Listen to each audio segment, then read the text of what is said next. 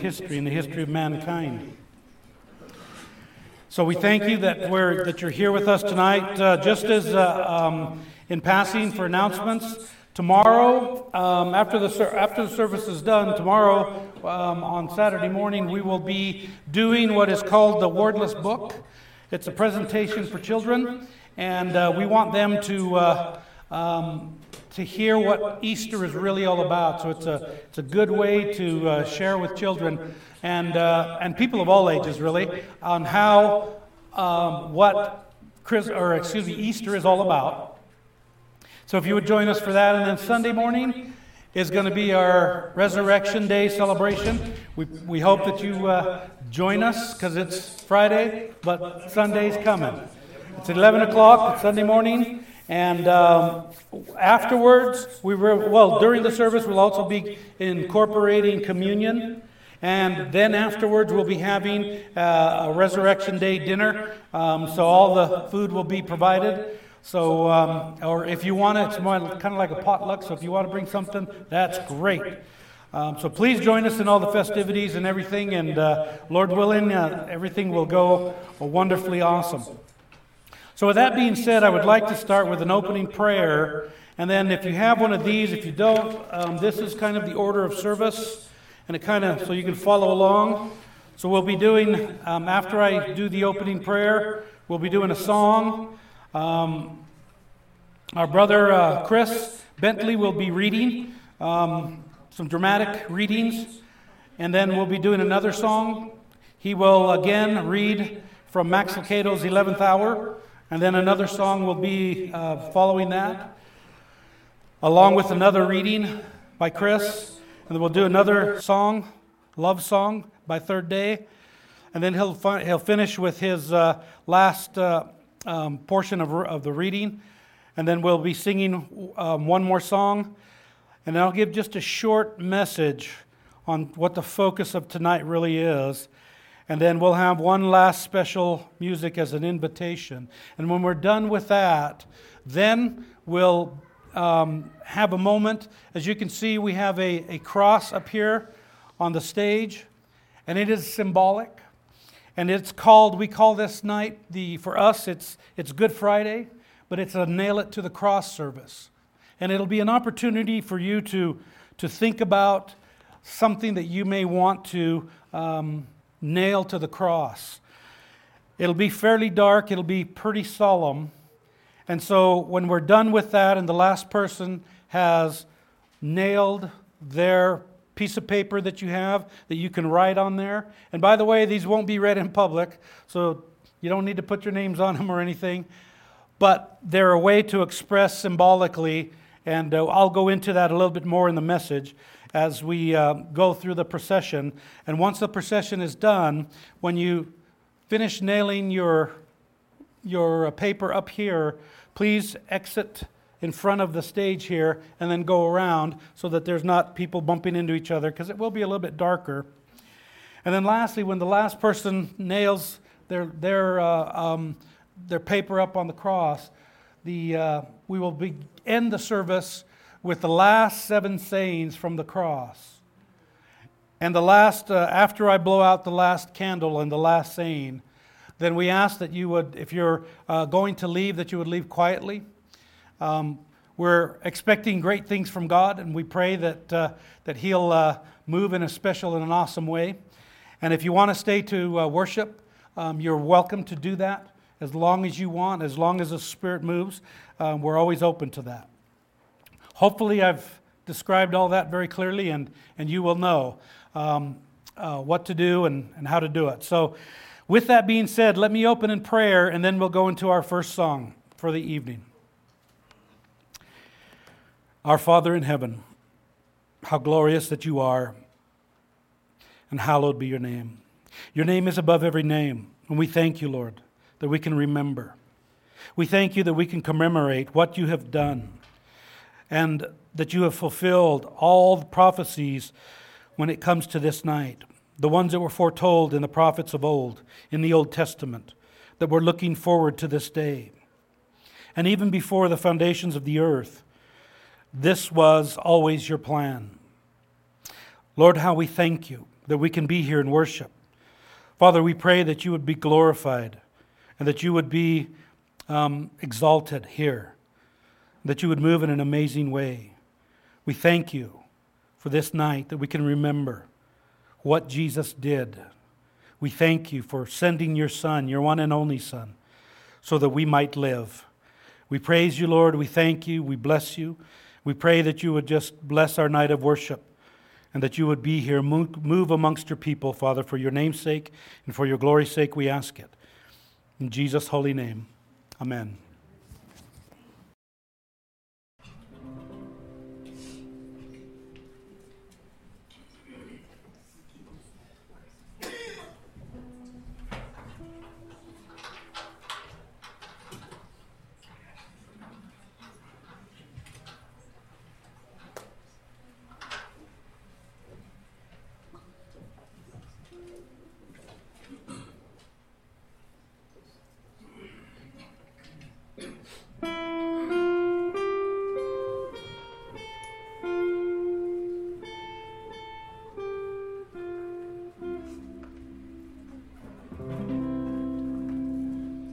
Eternal God, unchanging,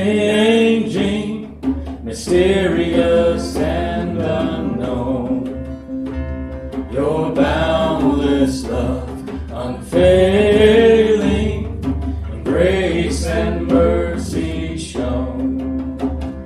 Bright seraphim in ceaseless flight, around your glorious throne, they raise their voices day and night in praise to you alone.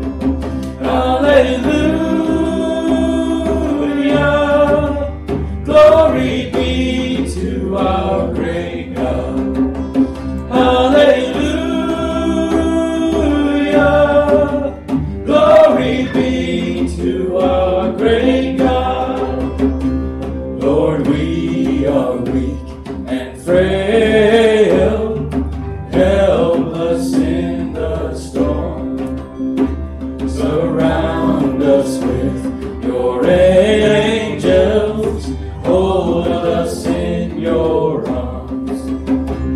Our cold and ruthless enemy, his pleasure is our harm. Rise up, O Lord, and he will flee before our sovereign God. Hallelujah,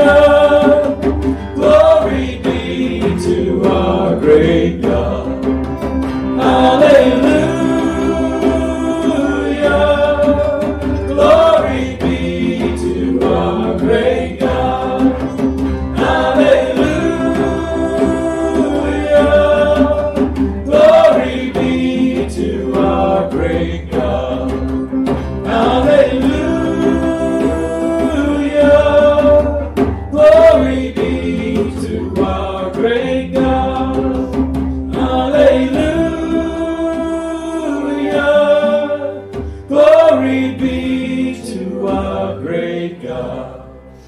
Hallelujah, glory be to our great God.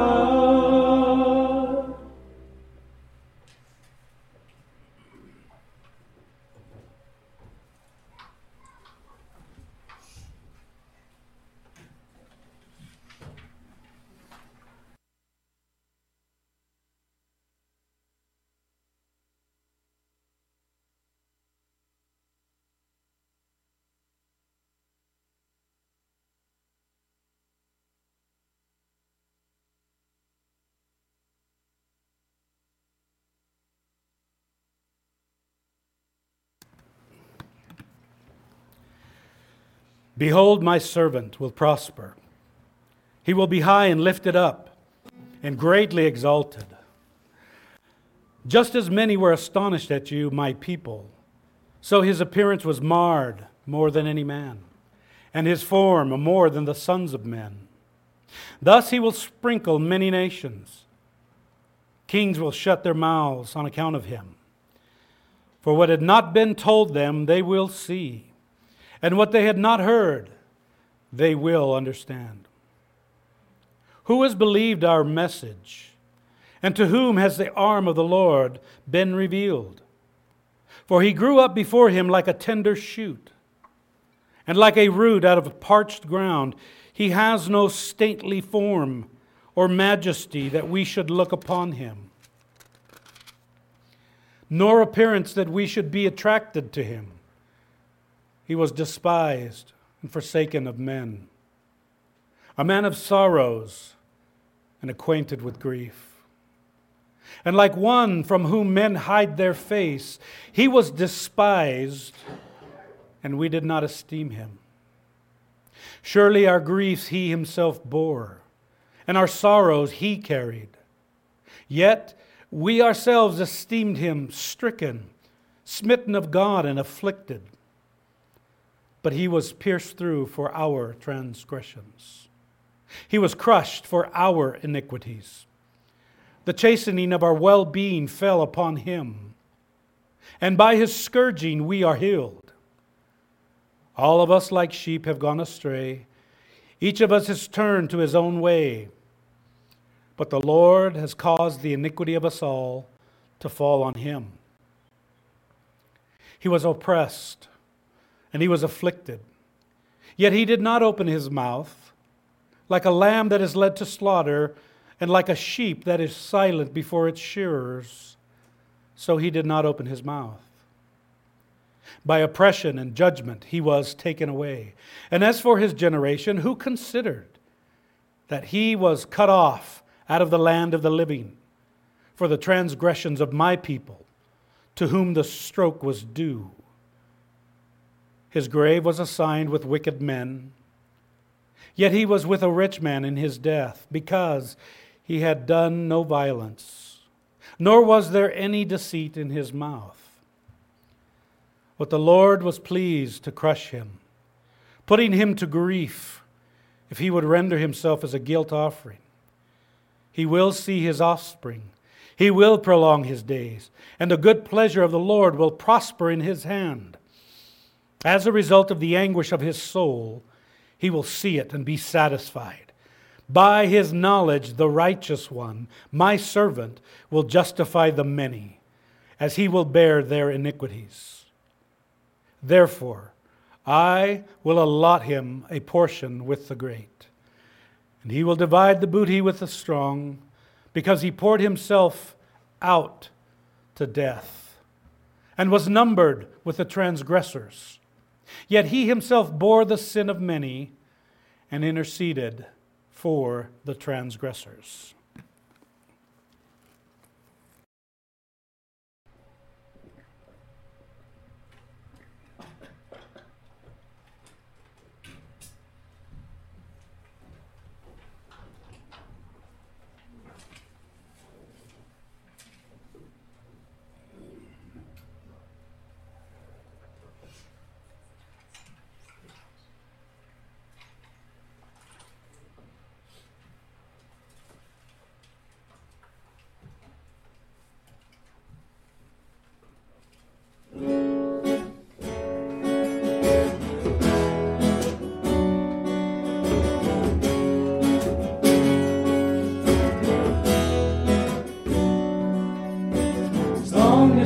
remember I've been walking through the wilderness, praying to the Father, waiting for my time. Coming with a mission, and soon I'll give my life for this world.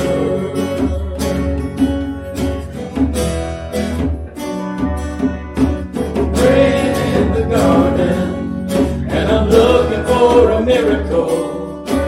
Find the journey harder is the reason I was born. Can this cloud be passed on? Lord, I pray your will be done in this world. So I carry my cross, and I carry the shame of the road through this battle and pain.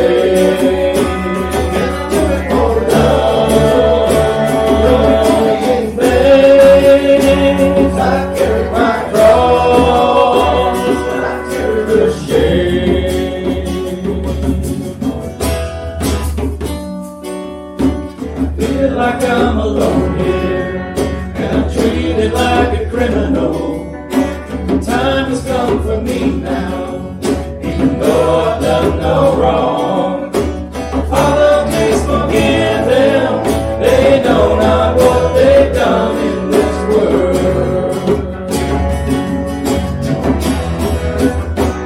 So I carry my cross, and I carry the shame.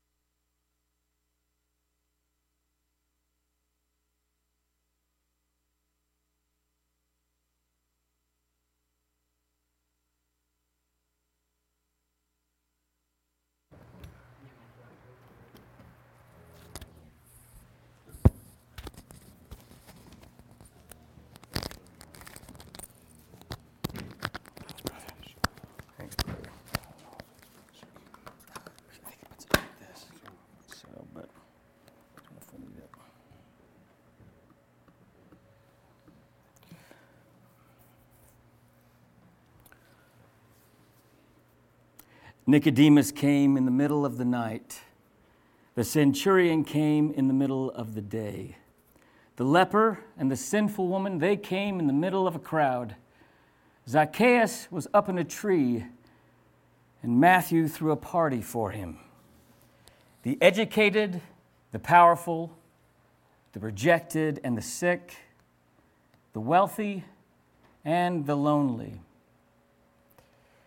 Who would have ever assembled such a crew? Different types from different walks of life, some with possessions and some without, but none of them owning anything that they could offer to a holy, righteous God. Their commonality was their spiritual bankruptcy. And yet, they dared to ask for a new birth, a second chance, a fresh start, and a clean conscience. And without exception, their requests were honored. And now, tonight, one more beggar comes with a request. Only minutes from the death of them both, he stands before the king. He will ask for crumbs, and he, like the others, will be fully fed, lavishly fed. So let me set the scene. Where Scoles Hill, it's windswept and stony. Who? The thief, gaunt and pale. The door of death about to close on his life. His situation is pitiful. He's taking the last step down the spiral staircase of failure, one crime after another, one rejection after another. Lower and lower he's descended until he's reached the bottom. A cross beam and 3 spikes. He can't hide who he is. He has no clothing to cover his disgrace. There's no fancy jargon, no impressive resume, just his naked history of failure. He sees Jesus. And earlier he'd mocked the man. When the crowd was first chorusing its criticism, he joined in and sung his part. But now he doesn't mock Jesus. No, now he studies him. He wonders who this man might be. How strange, he thinks. He doesn't resist the nails. He almost invites them. He bears the jests and the insults and yet remains quiet. The thief sees the fresh blood on Jesus' cheek, the crown of thorns scraping against his scalp. He hears the hoarse whisper, "Father, forgive them." Why do they want him dead, he wonders. Slowly, the thief's curiosity offsets the pain in his body. For a moment, he forgets about the cramps in his calves and the nails rubbing against the raw bones of his wrists. He begins to feel something inside, some sort of peculiar warmth for this stranger, this peaceful martyr. There's no anger in his eyes, only tears. The thief looks at a huddle of soldiers throwing dice in the dirt. They're gambling for a ragged robe. He sees the sign above Jesus' head. It's painted with sarcasm, King of the Jews. They mock him as a king. If he were crazy, they would ignore him. If he had no followers, they'd just turn him away. If he was nothing to fear, they wouldn't kill him. You only kill a king if he has a kingdom.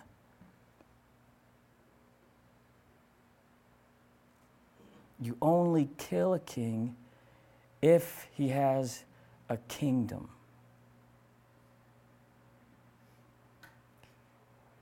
His cracked lips open to speak. But before he can even utter a sound, he's interrupted by the criminal on the other cross. See, he too has been studying Jesus, but studying through the blurred lens of cynicism. So you're the Messiah, huh? Prove it. Save yourself, and us too while you're at it. It's an inexplicable dilemma how two people can hear the same words and see the same Savior, and one see hope and the other see nothing but himself. It was all the first criminal could take. Perhaps the crook who hurled the barb expected the other one to take the cue and hurl a few of his own, but he didn't. No second verse was sung. What the bitter-tongued criminal did hear were words of defense. Don't you fear God?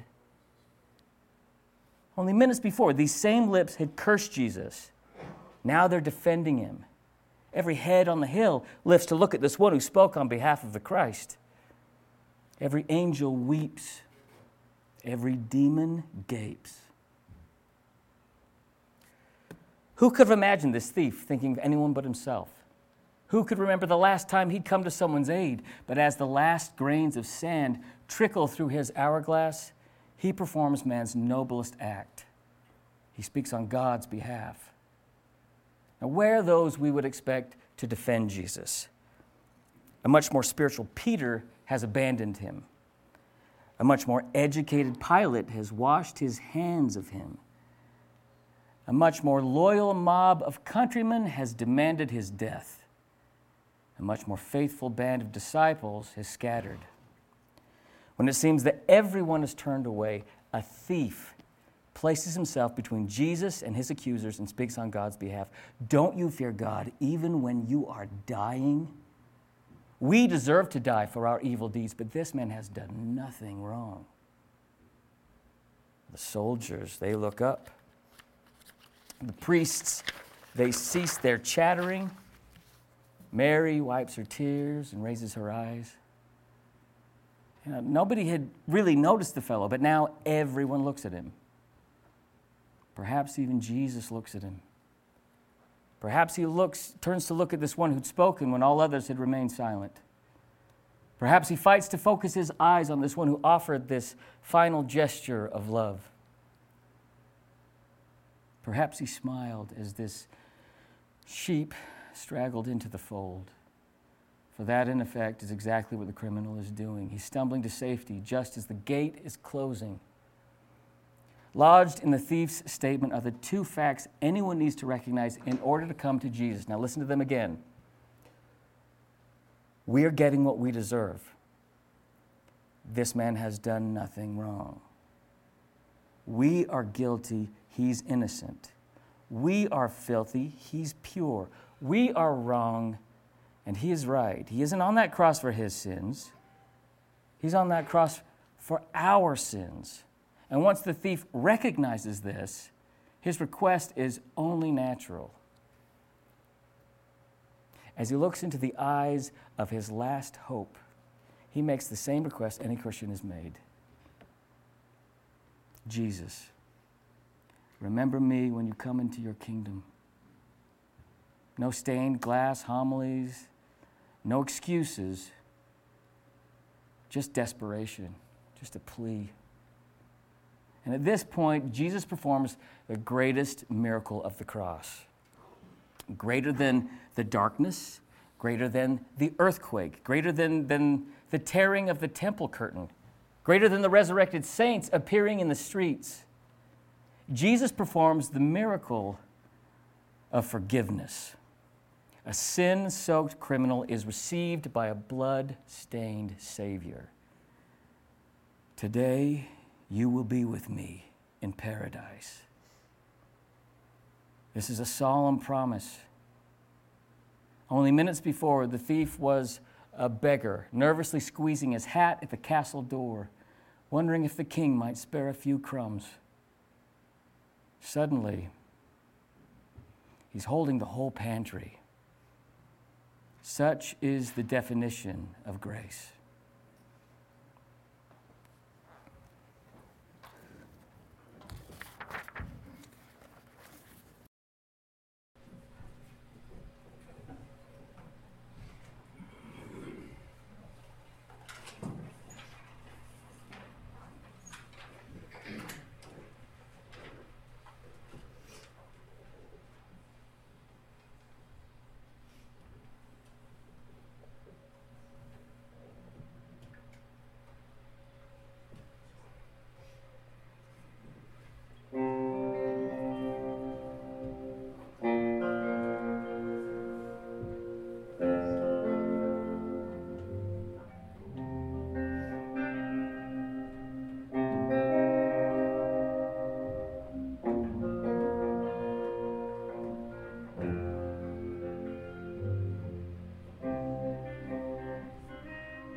I am a thief, I am a murderer, walking up this lonely hill. What have I done? Well, I don't remember. No one knows just how I feel. And I know that my time is coming soon. It's been so long, oh, such a long time, since I've lived with peace and rest. Now I am here, my destination. I guess things work for the best, and I know that my time is coming soon. Who is this man? This man beside me, they call the King of the Jews. They don't believe that he's the Messiah, but somehow I know it's true. They laugh at him in mockery, and they beat him till he bleeds. They nail him to the rugged cross and raise him. Yeah, they raise him up next to me.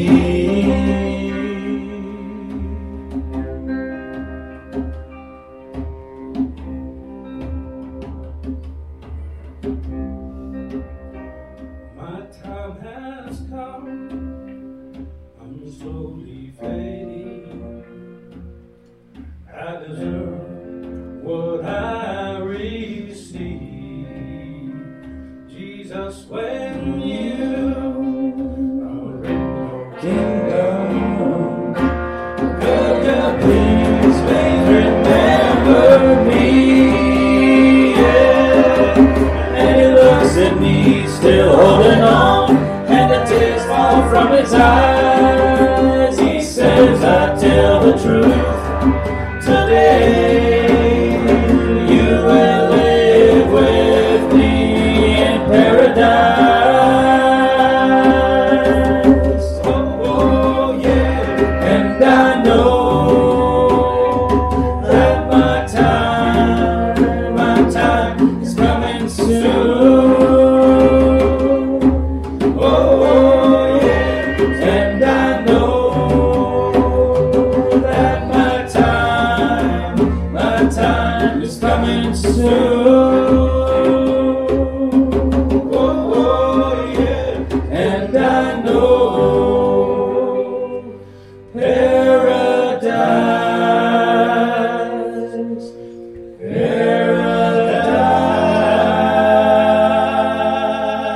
paradise is coming soon.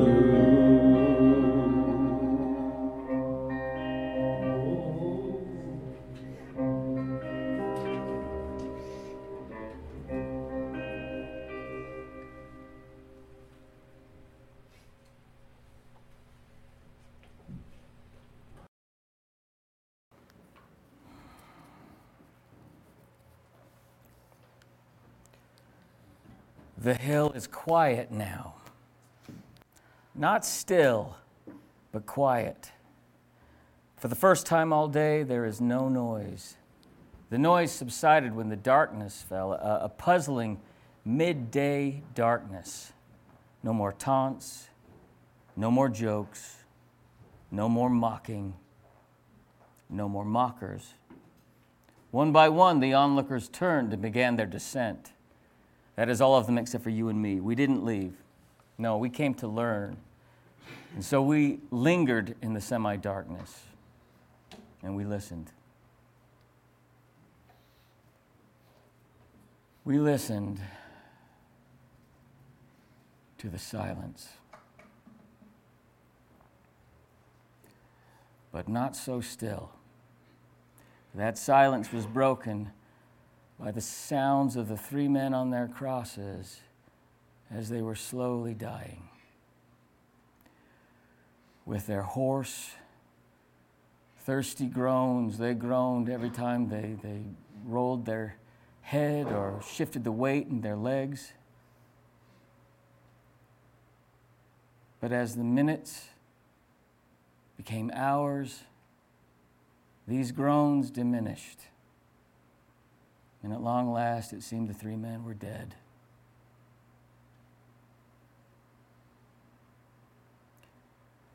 But then he screamed.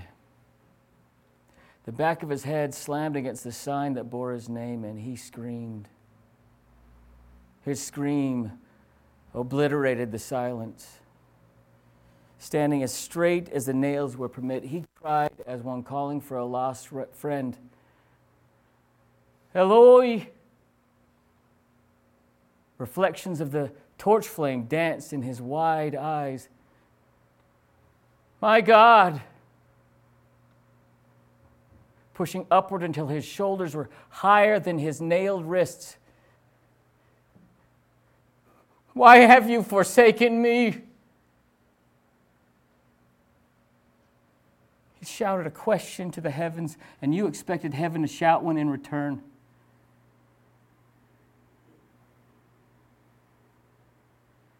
And apparently it did, for the face of Jesus softened, and an afternoon dawn broke as he spoke a final time.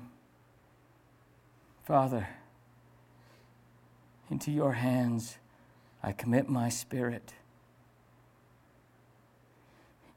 It is finished.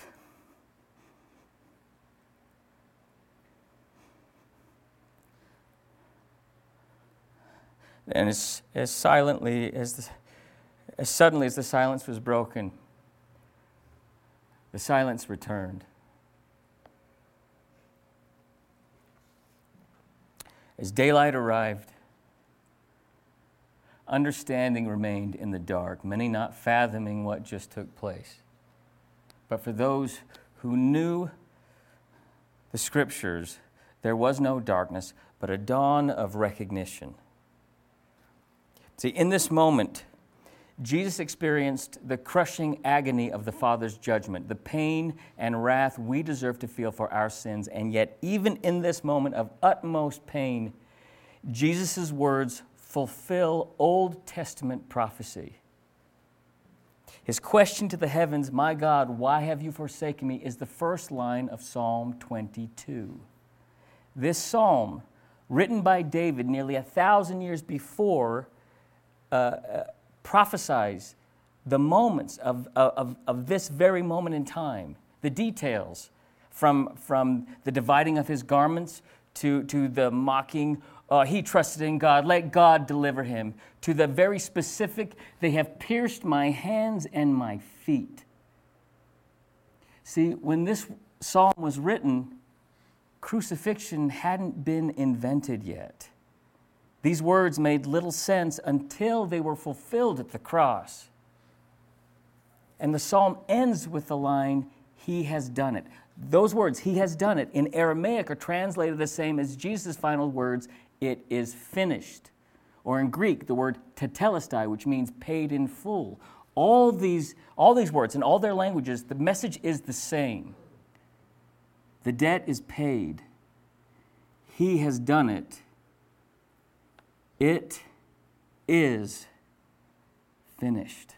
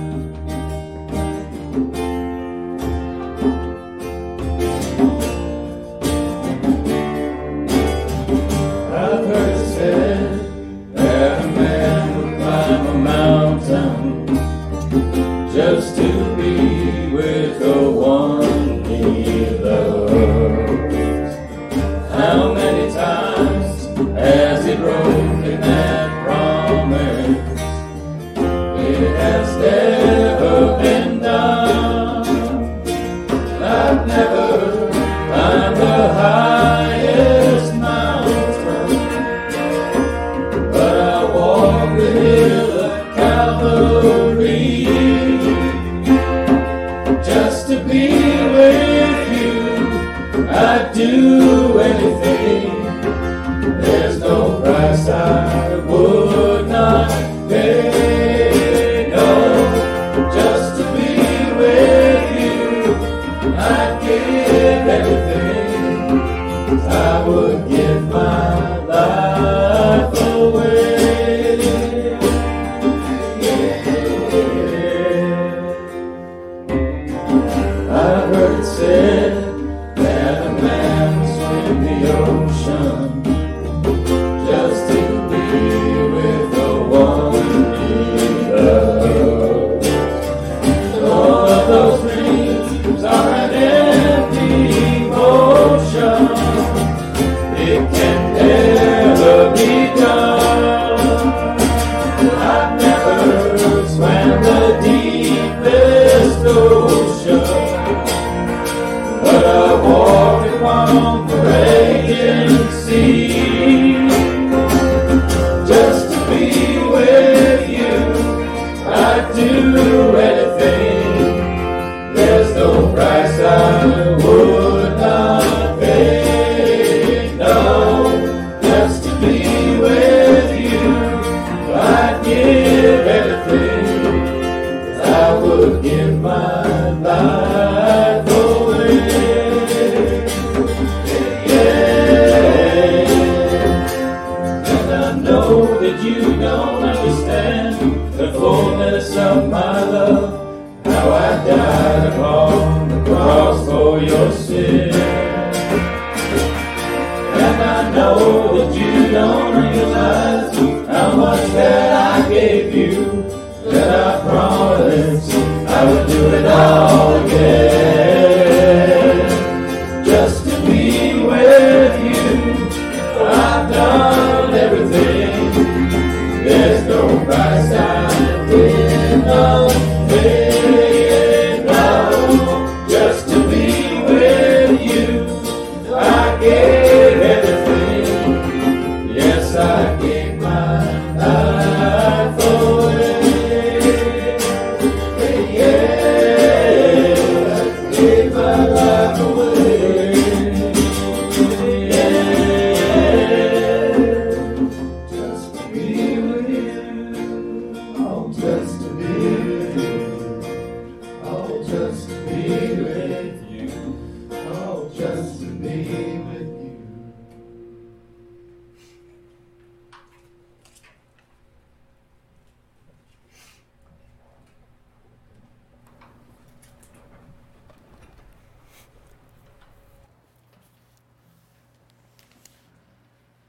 All is quiet.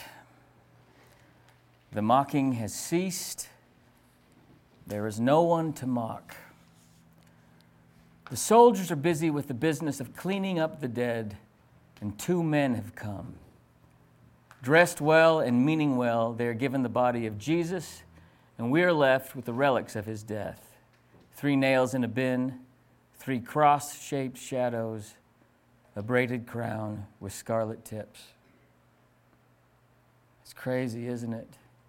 To think that this blood is not man's blood, but God's. And unfathomable to think that these nails held our sins to a cross.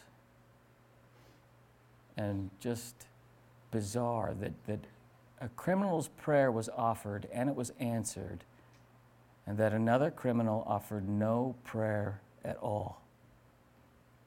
Absurdities and ironies. The hill of Calvary is nothing if not both. We would have scripted the moment differently. Ask us how God should redeem his world, and we'll tell you. White horses, flashing swords, evil flat on its back, and God on his throne. But God on a cross, a split-lipped, puffy-eyed, blood-masked God on a cross, sponge thrust in his face, spear thrust into his side, dice tossed at his feet. No, we would not have written the drama of redemption this way. But we were not asked to. These players and these props were heaven-picked and God-ordained. We are not asked to design the hour, but we have been asked to respond to it. In order for the cross of Christ to be the cross of our lives, we need to bring something to the hill. We've seen what Jesus brought. With scarred hands, he promised forgiveness. Through torn skin, he promised acceptance. He took the path to take us home. He gave us his clean garment for our filthy one. We've seen the things that Jesus brought. Now we ask, what will we bring? We aren't asked to paint the sign or carry the nails. We aren't asked to wear the spit or bear the crown, but we are asked to walk the path and leave something at the cross. And we don't have to, of course. Many don't. Many have done what we have done.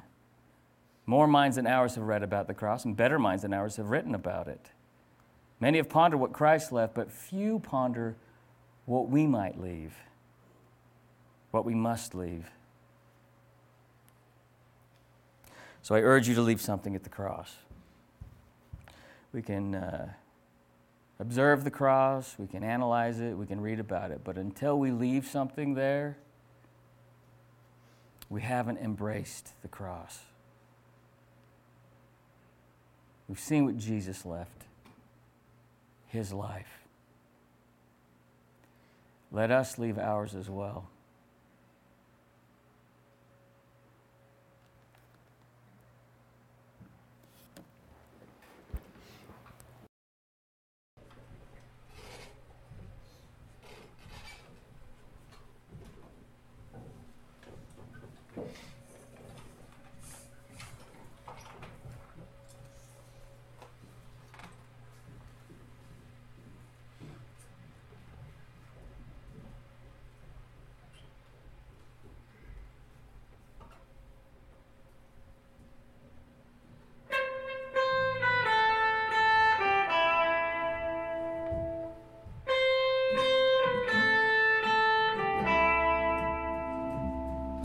I'm the one who held the nail.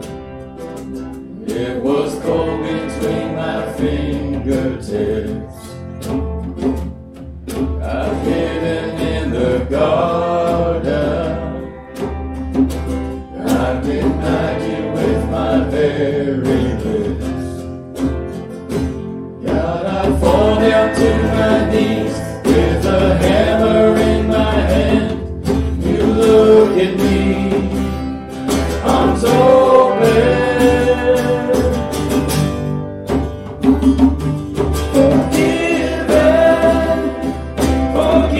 Forgiven. Child, there is freedom from all of it. Say goodbye to every sin. You are forgiven.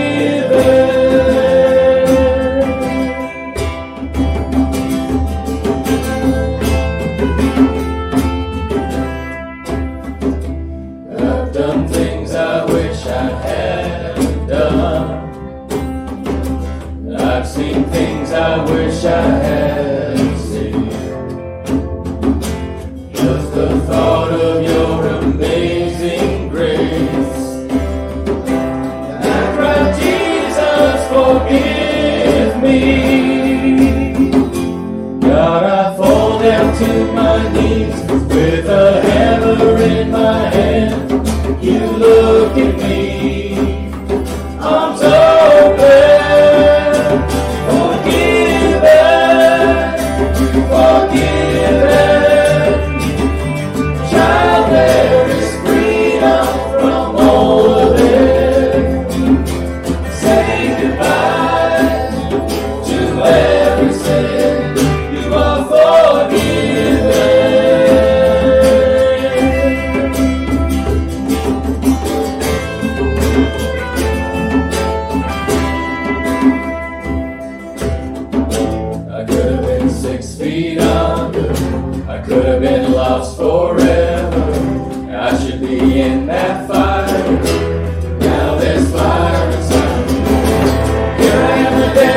Walk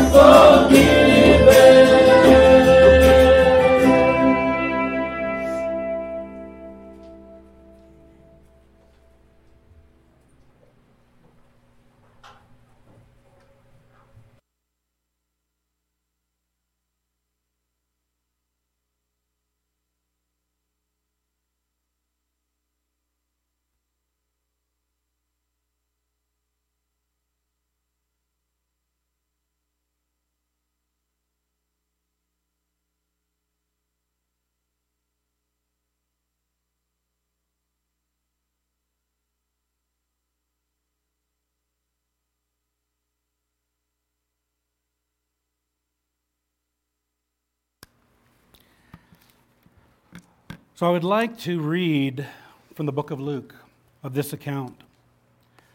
And I want us to focus truly on the thief on the cross. He's an interesting character, and it's a portrait of something that is most important. In the book of Luke, chapter 23, beginning in verse 39, it reads as following. And one of the criminals who were hanged there was hurling abuse at him, at Jesus, and saying, "Are you not the Christ? Save yourself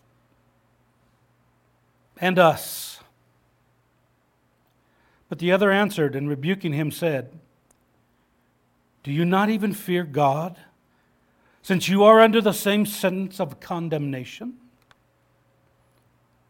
And we indeed justly, for we are receiving what we deserve for our deeds. But this man has done nothing wrong." And he was saying, "Jesus, remember me when you come into your kingdom." And he said to him, "Truly, I say to you, today you shall be with me in paradise." And it was now about the 6th hour, and darkness fell over the whole land until the 9th hour. And the sun being obscured, and the veil of the temple was torn in two. In another gospel, it tells us in Matthew, I believe, and in Mark, that it was torn from the top to the bottom. And this was not just any veil. It was tall, it was thick, it was wide. There was something supernatural going on in addition to all the other things. And then it says, and Jesus was crying out with a loud voice and said, "Father, into thy hands I commit my spirit." And having said this, he breathed his last. Now when the centurion saw what had happened, he began praising God, saying, "Certainly this man was innocent." And all the multitudes who came together for this spectacle, when they observed what was happening, began to return, beating their breasts. And all his acquaintances and the women who accompanied him from Galilee were standing at a distance, seeing these things.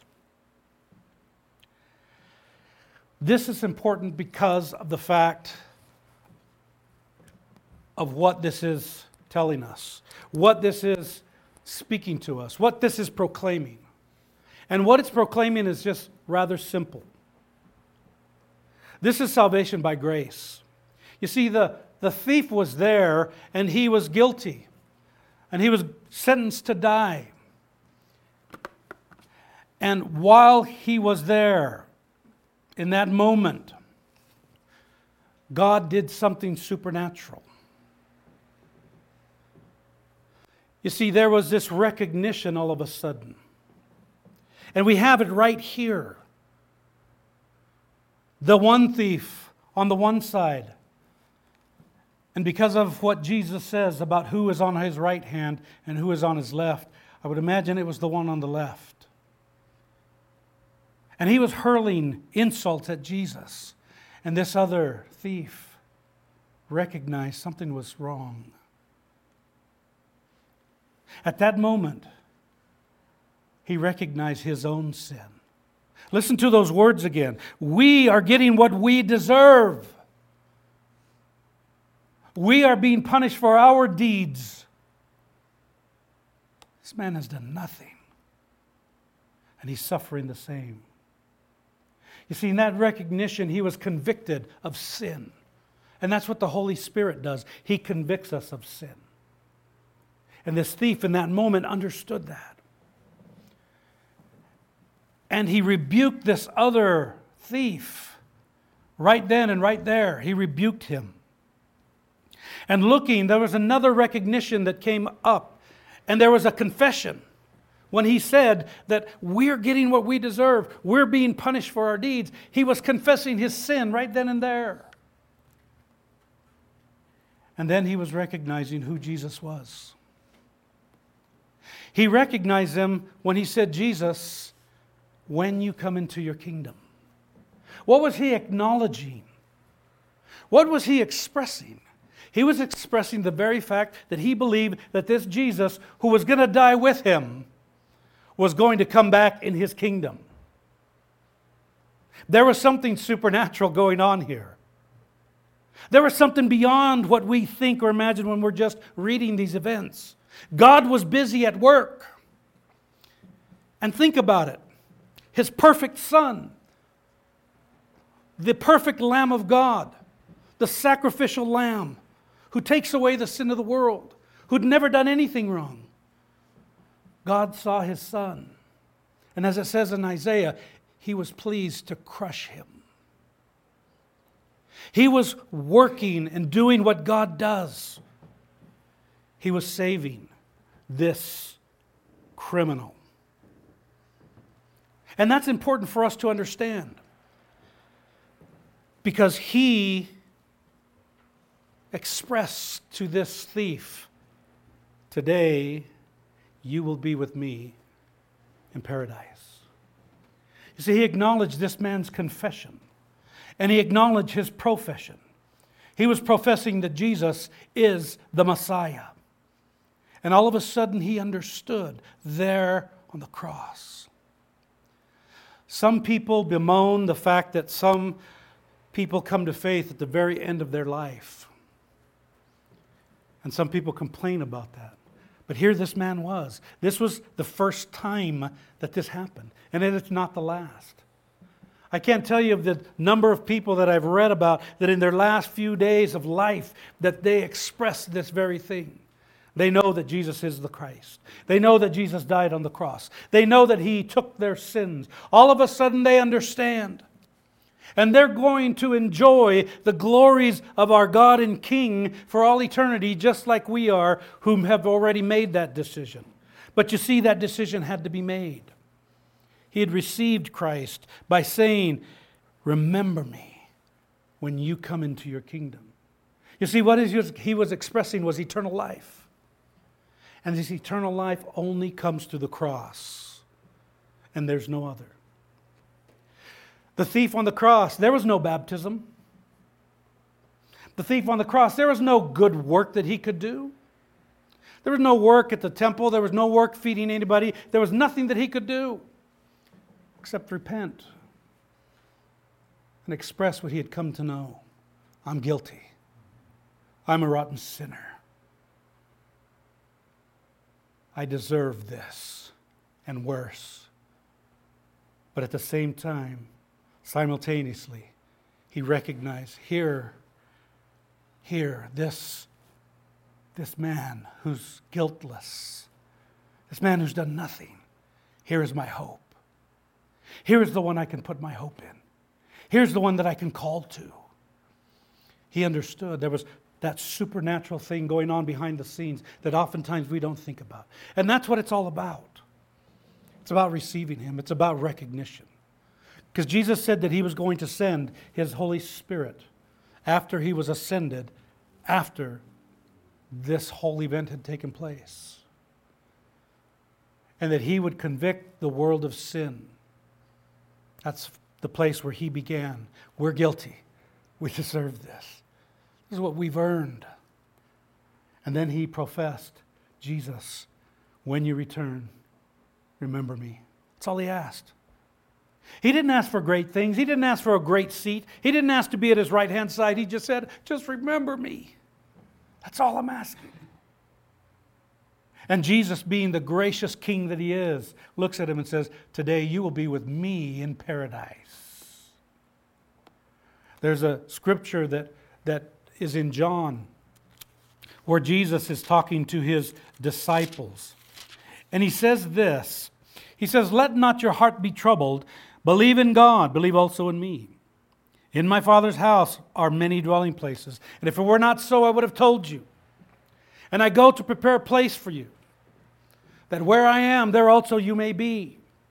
And if I go to prepare a place for you, I will return and come back and receive you to myself, that where I am, there also you may be. That's what He was telling this thief. I'm going to prepare a place for you. You see, because Jesus, He didn't descend into hell. He descended into Hades in the Greek, and it was a compartment where people's souls were kept until that day. Until 3 days later. Because you see, it's Friday, but Sunday's coming. And here, this thief, he didn't get to do anything great. He didn't get to go clean himself up. He didn't get to see himself in a different light. He just received what he understood, the conviction. I'm guilty. Just remember me. And Jesus said, yes, I will. I want to read lastly from the book of Colossians, chapter 2. And I want you to consider this and think about it. We're going to sing a song, and it's called Come As You Are. One of the wonderful things about Christianity is that's what God says. He says, come as you are. And why is that? Well, because you don't have to clean yourself up. You don't have to make yourself worthy. And guess what? You never will. You will never be worthy. Because in order to be worthy on your own works, on your own merits, doing your own things, you will have to have achieved what Jesus did. It would have to be equal or more. And if you don't qualify for that, if you know that you'll never achieve that, then receive Him by faith. Because it says here in Colossians, as it reads as following. In chapter 2 of verse 13, it says, and when you were dead in your transgressions and the uncircumcision of your flesh, He made you alive together with Him, having forgiven us all our transgressions. You see, while you're still a transgressor, while you're still guilty, while you're still a sinner, while you're still covered in filth, He has done this. That's what this thief experienced. And then it says, having canceled out the certificate of debt consisting of decrees against us. You see, we're indebted to God, and we can't repay Him. So Jesus came to pay a debt that He didn't owe, for a debt that we can never pay. And it says, having canceled out the certificate of debt consisting of decrees against us, and which was hostile to us, and He was taking it out of the way, having nailed it to the cross. That's what this night is about. It's about the cross. Paul said it this way, I preach Christ crucified. And if what you've grown up with and what you have believed, if it's not Christ crucified, then I fear for you. Because that's what it's all about, that night on that cross. Is your name, is that certificate of debt canceled out for you? It's a question you have to answer. I hope that you answer it tonight. You have the opportunity to do that, to receive Him by faith. Like the thief. I'm guilty. I deserve your judgment. I deserve punishment. But then he says, and when He had disarmed the rulers and the authorities, He made a public display of them, having triumphed over them through Him. This is the only freedom that we can ever know, is Christ crucified. Do you know Him? Do you desire to know Him? You can know Him. You can know Him tonight. Maybe you already know Him. Maybe you've been slacking. Maybe you're a slacker like me. And you need forgiveness. And you need to be reminded of the cross as often as possible. The cross is still as important today as it was. The cross is still as important as the prophets that spoke of it from of old, before it was even put into practice. It's still as important. It's the most important. And that's why we commemorate this night. It's the night that changed an entire world. This wasn't an accident. This was predestined. This was foreordained. This was foretold from of old. This is what God's plan was before the foundations of the world. This very year was planned. The very month in which it took place. The very day on which it took place. The very hour, the very minute, the very second was all preordained. And it worked itself out exactly as God has planned. Jesus died. The question is, did He die for your sin? You see, Jesus didn't just die to make it possible that you might be saved. He came to secure salvation for those who are His. And that's the question. Are you His? Do you know Him? Do you want to know Him? Receive Him. It's simple. Repent of your sins, confess them like the thief, and receive Him. Remember me. Forgive me. Make me new. That's all. It's all by faith. It's all supernatural. And if you're being moved to do that, that's what this cross is about. That's what those pieces of paper are for. And maybe you already know Him, and maybe you're struggling with something. You can nail that to the cross as well. It's symbolic. But like Chris had read earlier in what he was speaking, leave something at the cross. I hope it's yourself. I hope that certificate gets canceled out tonight. Because there's nothing more freeing than knowing that. And that's what this night is about. The night that changed a darkened, sinful world. A night that hope was born. The enemy thought that he had won. The demons were rejoicing. You see, they didn't know that it was Friday, and it's only Friday. They didn't know that Sunday was coming. And you can know that and rejoice in that too. Just receive Him. Nail whatever you're struggling with to the cross. Envy, hatred, bitterness, anxiety, fear. You know, as I read this morning, and one of the things I came across is that it's almost as if the Bible is saying that it's a sin to not believe that Jesus is the Christ and that only He can forgive you. Because if you don't believe that, and if you're going to try to do it any other way, you're going to wear yourself out because it can't be done. Only Jesus can save you. Trust in Him. His forgiveness is wonderful. It's not temporary, y'all. His forgiveness is permanent for all eternity. There's a reason why we're called the redeemed. It's past tense. And you can be part of that too. When we're done with the song, or during the song if you'd like, please begin the procession.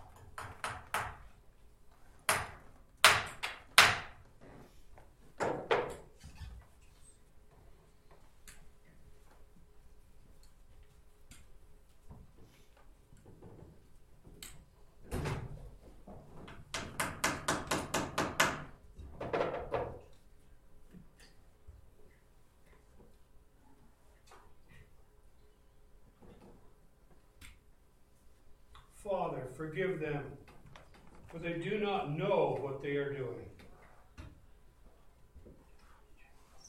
Truly, I say to you, today you shall be with me in paradise. Woman, behold your son. Behold your mother. Eloi, Eloi, lama sabachthani. My God, why have you forsaken me? I am thirsty. John 19:28. It's finished. John 19:29.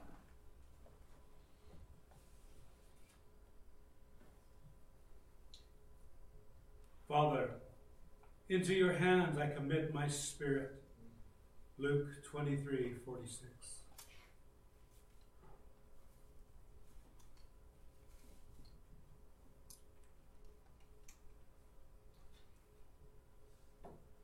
That brings us to the end of the service. If you'd like to stay and worship, please feel free to do so. God has put that on your heart. You received Christ tonight. Please speak with myself, Carrie,